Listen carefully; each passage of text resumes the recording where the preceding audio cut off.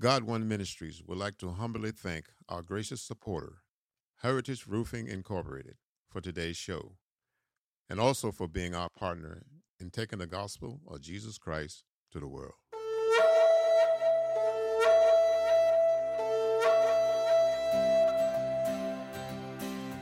Welcome to the Apostles' Call. We're coming to you today from Ephesians 4. He gave some apostles, and some prophets, and some evangelists, some pastors and teachers, for the perfecting of the saints, for the work of the ministry, for the edifying of the body of Christ, till we all come in the unity of the faith and of the knowledge of the Son of God, unto a perfect man, unto the measure of the stature of the fullness of Christ. Friends, family, and partners, join us now as we journey into the Word of God.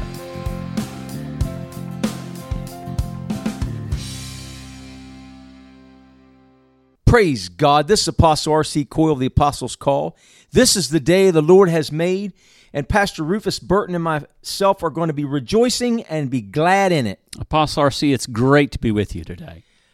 Pastor Rufus, it is amazing to have you back. We have missed you greatly. Oh, you're kind to say so. I've missed being with you all, and it is a wonderful opportunity to be able to share the gospel with you again. Did you have a great vacation? It was very nice. Yeah, thank you. The First Presbyterian Church in Martinsburg, West Virginia, your charge, missed you. We missed you at the Apostles' Call. You've been missed greatly around this community. Well, you're kind to say so. I missed you all too. I'm sure that's an overstatement, but happy that you made it. Hey, before we start today, let's do this. We have some people that have done amazing work for many years now and really helped us. We had our Moorfield Gods in the Park while you were gone. Amazing. Brother Dan, our sound man, our technological genius that works with God One, him and I were on the show last week talking about some of the things that happened there. But I just wanted to take this time this week to really thank a couple of our sponsors, Heritage Roofing and Butler's Farm Market. They're two sponsors that have sponsored our radio shows. They've sponsored all of our different events for many years now. I'd just like to dedicate this show to these families that have really worked hard in the ministry and really done a lot of good things for God One Ministries and helped us to take the gospel of Jesus Christ to the world. And they do amazing work with us, and it's a pleasure to partner with them in sharing the gospel. Yes, and now for the most important word of the day, God's Word. So we find ourselves this morning in the 19th chapter of 1 Kings. Now this is in really the middle of the great Elijah and Elisha cycle in 1st and 2nd Kings. And in a lot of ways, Elijah is the archetypal prophet. He just appears, sent by the Lord. We know very little about his upbringing, his education. He arrives and proclaims the word of the Lord, and he proclaims the word of the Lord to Ahab and to Jezebel. And these are quite possibly the most corrupt kings that Israel, king and queen, that Israel will ever know. And, Ahab has married this controlling woman from a pagan part of the world, and the Lord has just constantly sent wave after wave before he sends the tsunami of judgment, and Ahab and Jezebel just don't get it. So finally there's a tremendous drought, and Elijah predicts it, and Ahab gets upset. The drought comes. At the end of the drought, Elijah finds himself on the top of Mount Carmel, where he defeats the prophets of Baal in a tremendous display of God's self-revelation and power. And at the end of that, Ahab, sullen, kind of flees from Elijah and complains to Jezebel, who promises that she will kill the prophet. And that's where we pick up in 1 Kings chapter 19. Ahab told Jezebel all that Elijah had done, and how he had killed all the prophets with the sword. Then Jezebel sent a messenger to Elijah, saying, "So may the gods do to me, and more also, if I do not take your life as the life of one of them by this time tomorrow." Then he was afraid, and he arose and ran for his life, and came to Beersheba, which belongs to Judah, and left his servant there. But he himself went a day's journey into the wilderness, and came and sat down under a broom tree. And he asked that he might die, saying, "It is enough. Now, O Lord, take away my life, for I am no better than my fathers." This is God's holy and inerrant word. Pastor Rufus, we started teaching at our life study class at Beth Haven Baptist Church on Tuesday nights at 6:30 on these exact issues we're going to be talking about today. And it's hard for me to really comprehend the display of God's power, God's magnificence, and God's total control over the situation at Mount Carmel through Elijah, his prophet, who God had showed on multiple occasions was God's man. And Elijah calls down the power of heaven, and we see that manifest in the scriptures right before this. And then all of a sudden it's like Elijah, the great prophet, God's powerful man, God's choice. God makes it known to the king, to the queen, and to everybody in between that this man is operating in the full authority and the full dominion of the Lord. And then he falls apart right after that because he's being chased by Jezebel, the queen. Right. How does this work? I think that's one of the things that we know in our own culture. It's even one of the places where it resonates in this passage. So here's the northern kingdom, and they've been led astray several generations before by Jeroboam. And they knew false worship and false and foreign gods. And so they forsake the Lord in some extremely basic ways. They believe kind of generally that there's, a big God and he's kind of for them and he's, up there someplace, but he kind of doesn't care. But there are all these other gods that you have to appease to make things right. Because let's face it, it's fun to go along to the pagan festivals because there's dancing and there's music and there's performance art, and the best part is there's lots of sex. And so the people go and do these things because, let's face it, who doesn't like a good party? Well, in the midst of this, the prophets continue to proclaim the will and the way of the Lord, but their numbers are diminishing because they're just simply killed off by the prophets of Baal, who's a strong man, who has the best parties, who's married to the best women, who can get you the best girls at the parties. And so when Elijah comes and puts them to the test in chapter 18, it's great because part of what Elijah does is that he makes tremendous fun of Baal. Right, because he's a false god. So here are the prophets of Baal dancing around, as you do. And we've been to these kinds of parties, and when I was in college, we called them mosh pits. I don't know what they're called today, but it's places where people violently dance and smack into each other. Well, Baal never comes, and so they get out their whips, and then they get out their swords, and they start to draw blood. And they do all these kind of self-mutilating kinds of things. They tag themselves, they mark themselves, they pierce themselves, the blood flows. But what we see is that the false gods always abuse their followers. And that's what's happening here. And so Elijah then, makes fun of Baal, cry louder. Maybe he's on vacation. Maybe he's in the privy, get louder. Well, in the end, no. Elijah prays a quiet prayer, and his offering is accepted. Well, the people are so overwhelmed by this display of God's glory that they then kill the prophets of Baal. What Jezebel knows is that her grip on the kingdom through Ahab entirely depends on false religion, because the Word of God would never allow her policies, would never allow her to have the authority that she has in Ahab's kingdom, because she uses all of her authority to oppress the people, to oppress the poor, to suppress righteousness in the life of the kingdom. And so she knows that the only thing that will return her to a place of respect in the eyes of the people is Elijah's death. And so that's why she makes this remarkable vow that she wants the gods, right? I mean, this is kind of how unbelieving she is, the gods plural, to kill her if she hasn't killed Elijah in 24 hours. Well, she doesn't. And the way the story ends, she dies horribly. I mean, much worse probably than these prophets of Baal on Mount Carmel. So the vow is fulfilled. But what we see is Elijah, who in this moment of tremendous victory, is sure that the Lord has secured finally His will, His word, and His way in the people of Israel. And within 24 hours, it's all come to pieces.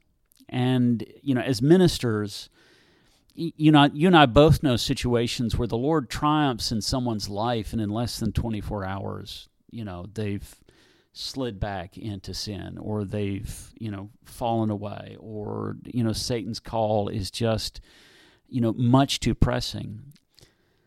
And so Elijah flees in his disappointment and really a profound depression that arises from this place of tremendous vulnerability in the midst of his victory.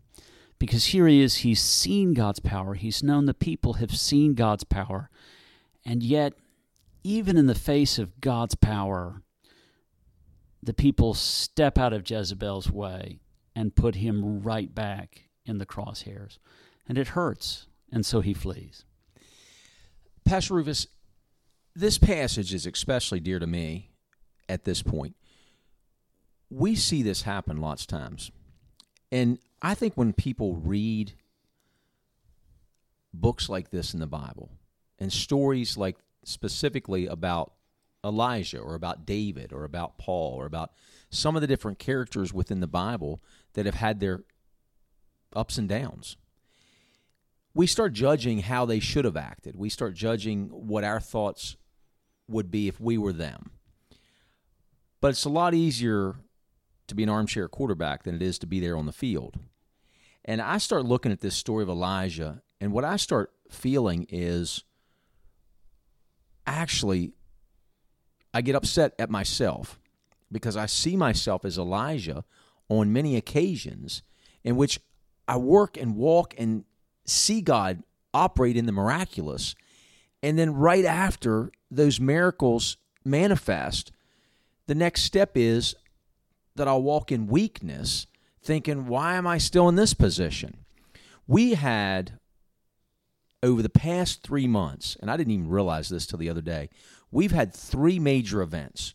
It started in Martinsburg, West Virginia in April, the end of April, with God's in the Square.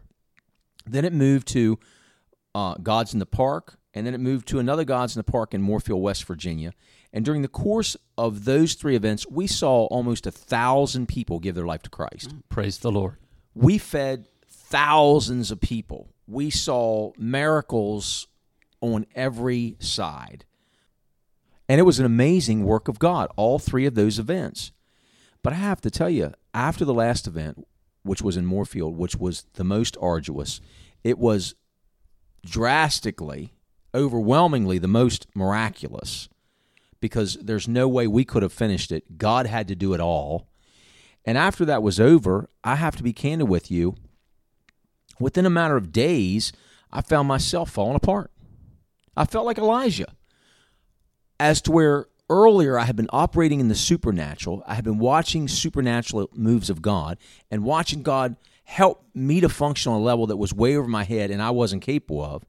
And then now, after I had just witnessed that, I'm in a position where now, as we're back to business as usual and those fiery darts are starting to hit me again, it's like I feel like falling apart. What is it that did that to Elijah? What is it that does that to me? To all of us, it seems, when we've just experienced the mountaintop and then now all of a sudden, immediately, we're back in the valley trying to figure out how we're going to get back to the top of the mountain. Sure. A couple of things come immediately to mind. The first is that, we're creatures of flesh. We have bodies, and bodies get tired. Bodies get hungry. Bodies get stressed. And here's Elijah, who had been supernaturally supported through the drought and the famine on, let's face it, not a lot of food. Has this remarkable day-long battle with the prophets of Baal, and then runs supernaturally miles to get back to the capital from Mount Carmel. I mean, it's quite a distance. And so one is just kind of physical exhaustion. And so, it's particularly disheartening to find your life threatened in those places of exhaustion because you just don't know where to turn or where to go. I find it hard to think when I'm physically exhausted. So that's part of it. It's just the sheer physical exhaustion. Jesus himself went off to be alone, to rest, to pray, because, Jesus sleeps. I mean, he knew what it was to have a human body, and human bodies need food, need rest. The other thing that comes to mind is just the spiritual exhaustion of being that near to the presence of God. I mean, it's absolutely overpowering, and because it's overpowering, it's hard to stay flexible, if you will, in that presence. So compare it to a rubber band. I mean, you get to a point where you just can't pull it anymore. And so when you're in that kind of powerful presence of God, rest is again required, because it's more than we ever could handle, and we need to find a place of peace and quiet rest. Elijah finds it in the mountain, where he's able to return to a place where he can continue to feel that peace as peace, and not just kind of an overpowering presence. I think back in the New Testament when the Apostle Paul was talking with Jesus, and the Lord said unto him, "My grace is sufficient for thee." And Paul said, "Most gladly, therefore, will I rather glory in my infirmities, that the power of Christ may rest upon me." And I think about that, like after we come down off those mountaintop experiences, I think it's vital to realize, well, number one, that we're off the mountaintop. There's an anointing that's present when we see God operating in the miraculous. And whether he uses us as the vessel, or whether we're just in the presence of those vessels, that anointing is strong. It's a powerful pull. It's a powerful heaviness. And I don't mean that in a negative way, but in a very energized, positive way. But then when you come out from under that anointing, you're not as energized. You don't feel that power of God like you felt. It's almost like what we would refer to in the natural as adrenaline. We see times when mothers are filled with adrenaline, they can pick up a car off their baby. Or we see strong men that can do feats that we could never imagine. That adrenal flow can do great things in the natural, but in the supernatural, in the spirit, we see things that we can do spiritually when we're in the presence of the anointing of God that could never be done otherwise. And I think sometimes I myself make a mistake in thinking that, well, I'm going to function like that all the time. And I'm going to be able to function like that all the time, when really I think we learned through Elijah here that we can't.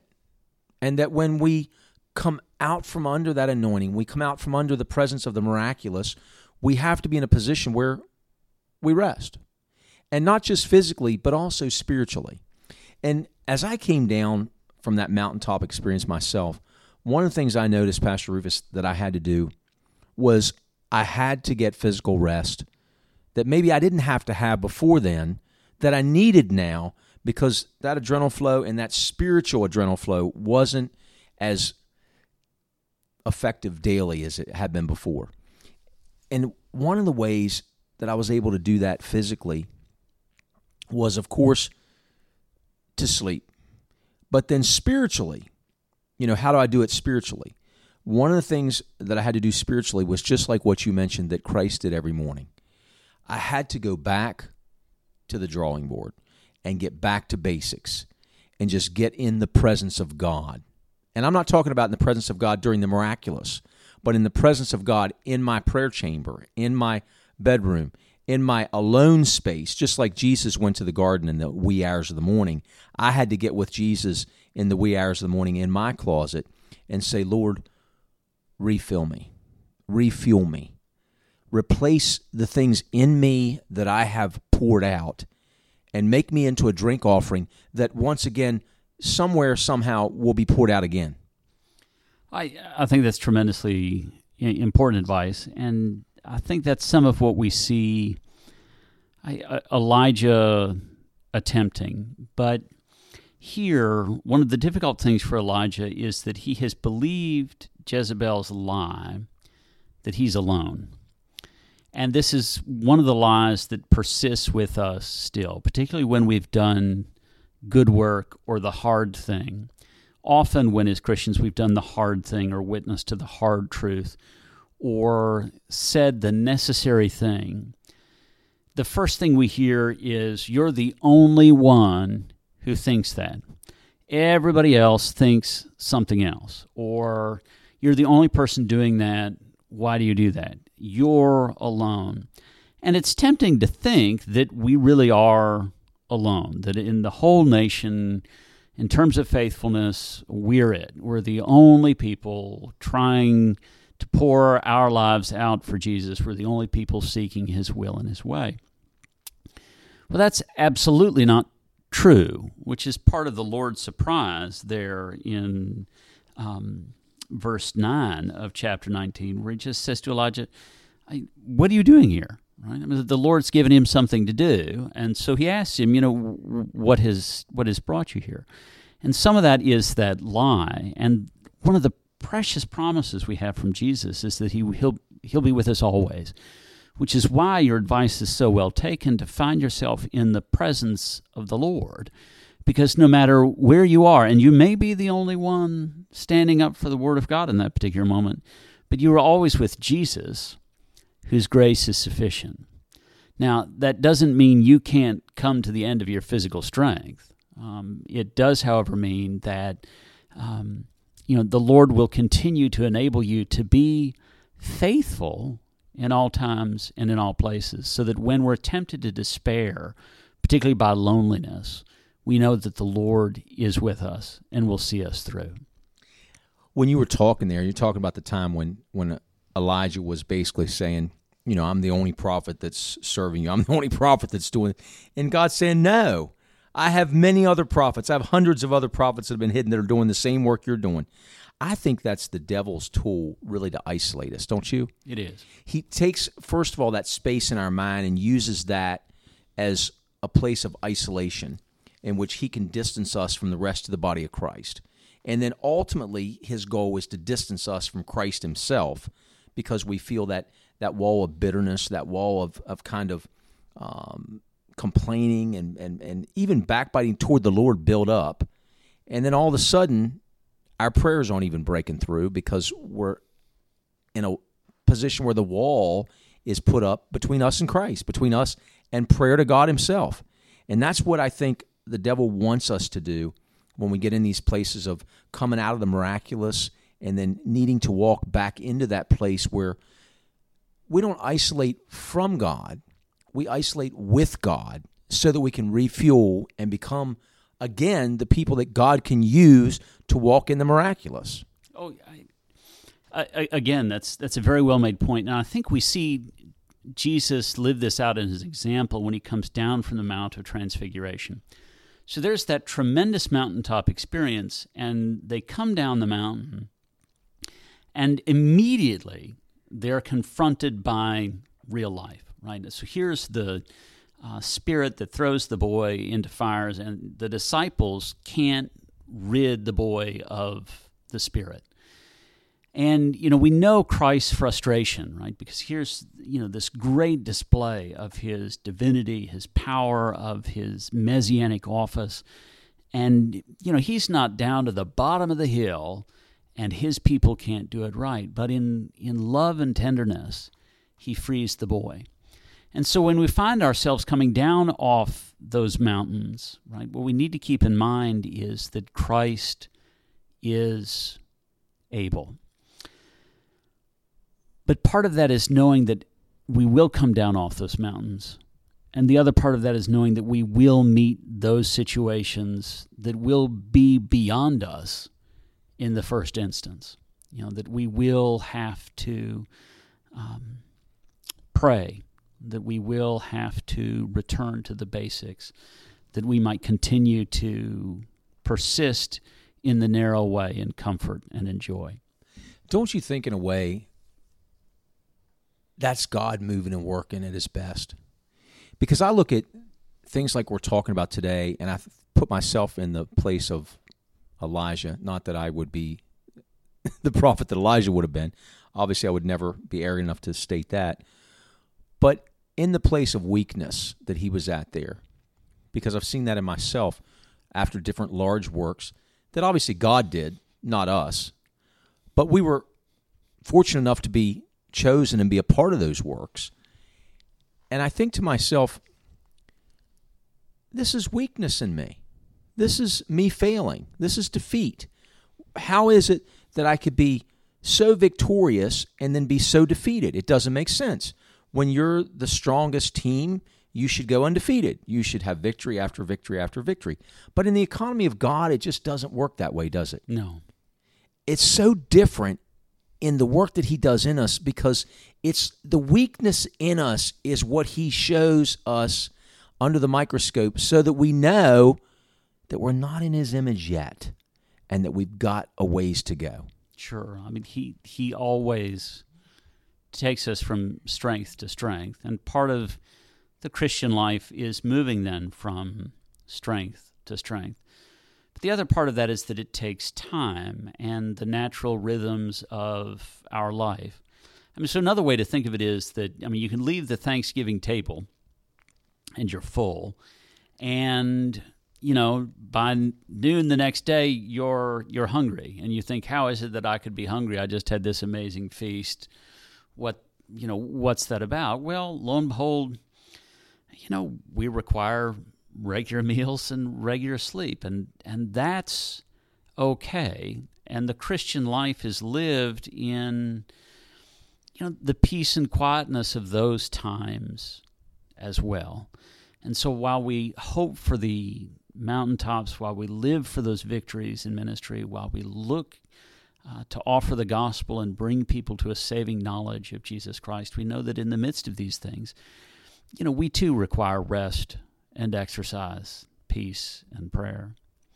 And so if peace and prayer are something you would like to know, if you'd like to know the peace of Christ, the Apostle R.C. and I this morning are inviting you in Christ's name to be reconciled to God. Come and welcome to Jesus Christ, that you might know his peace. Amen.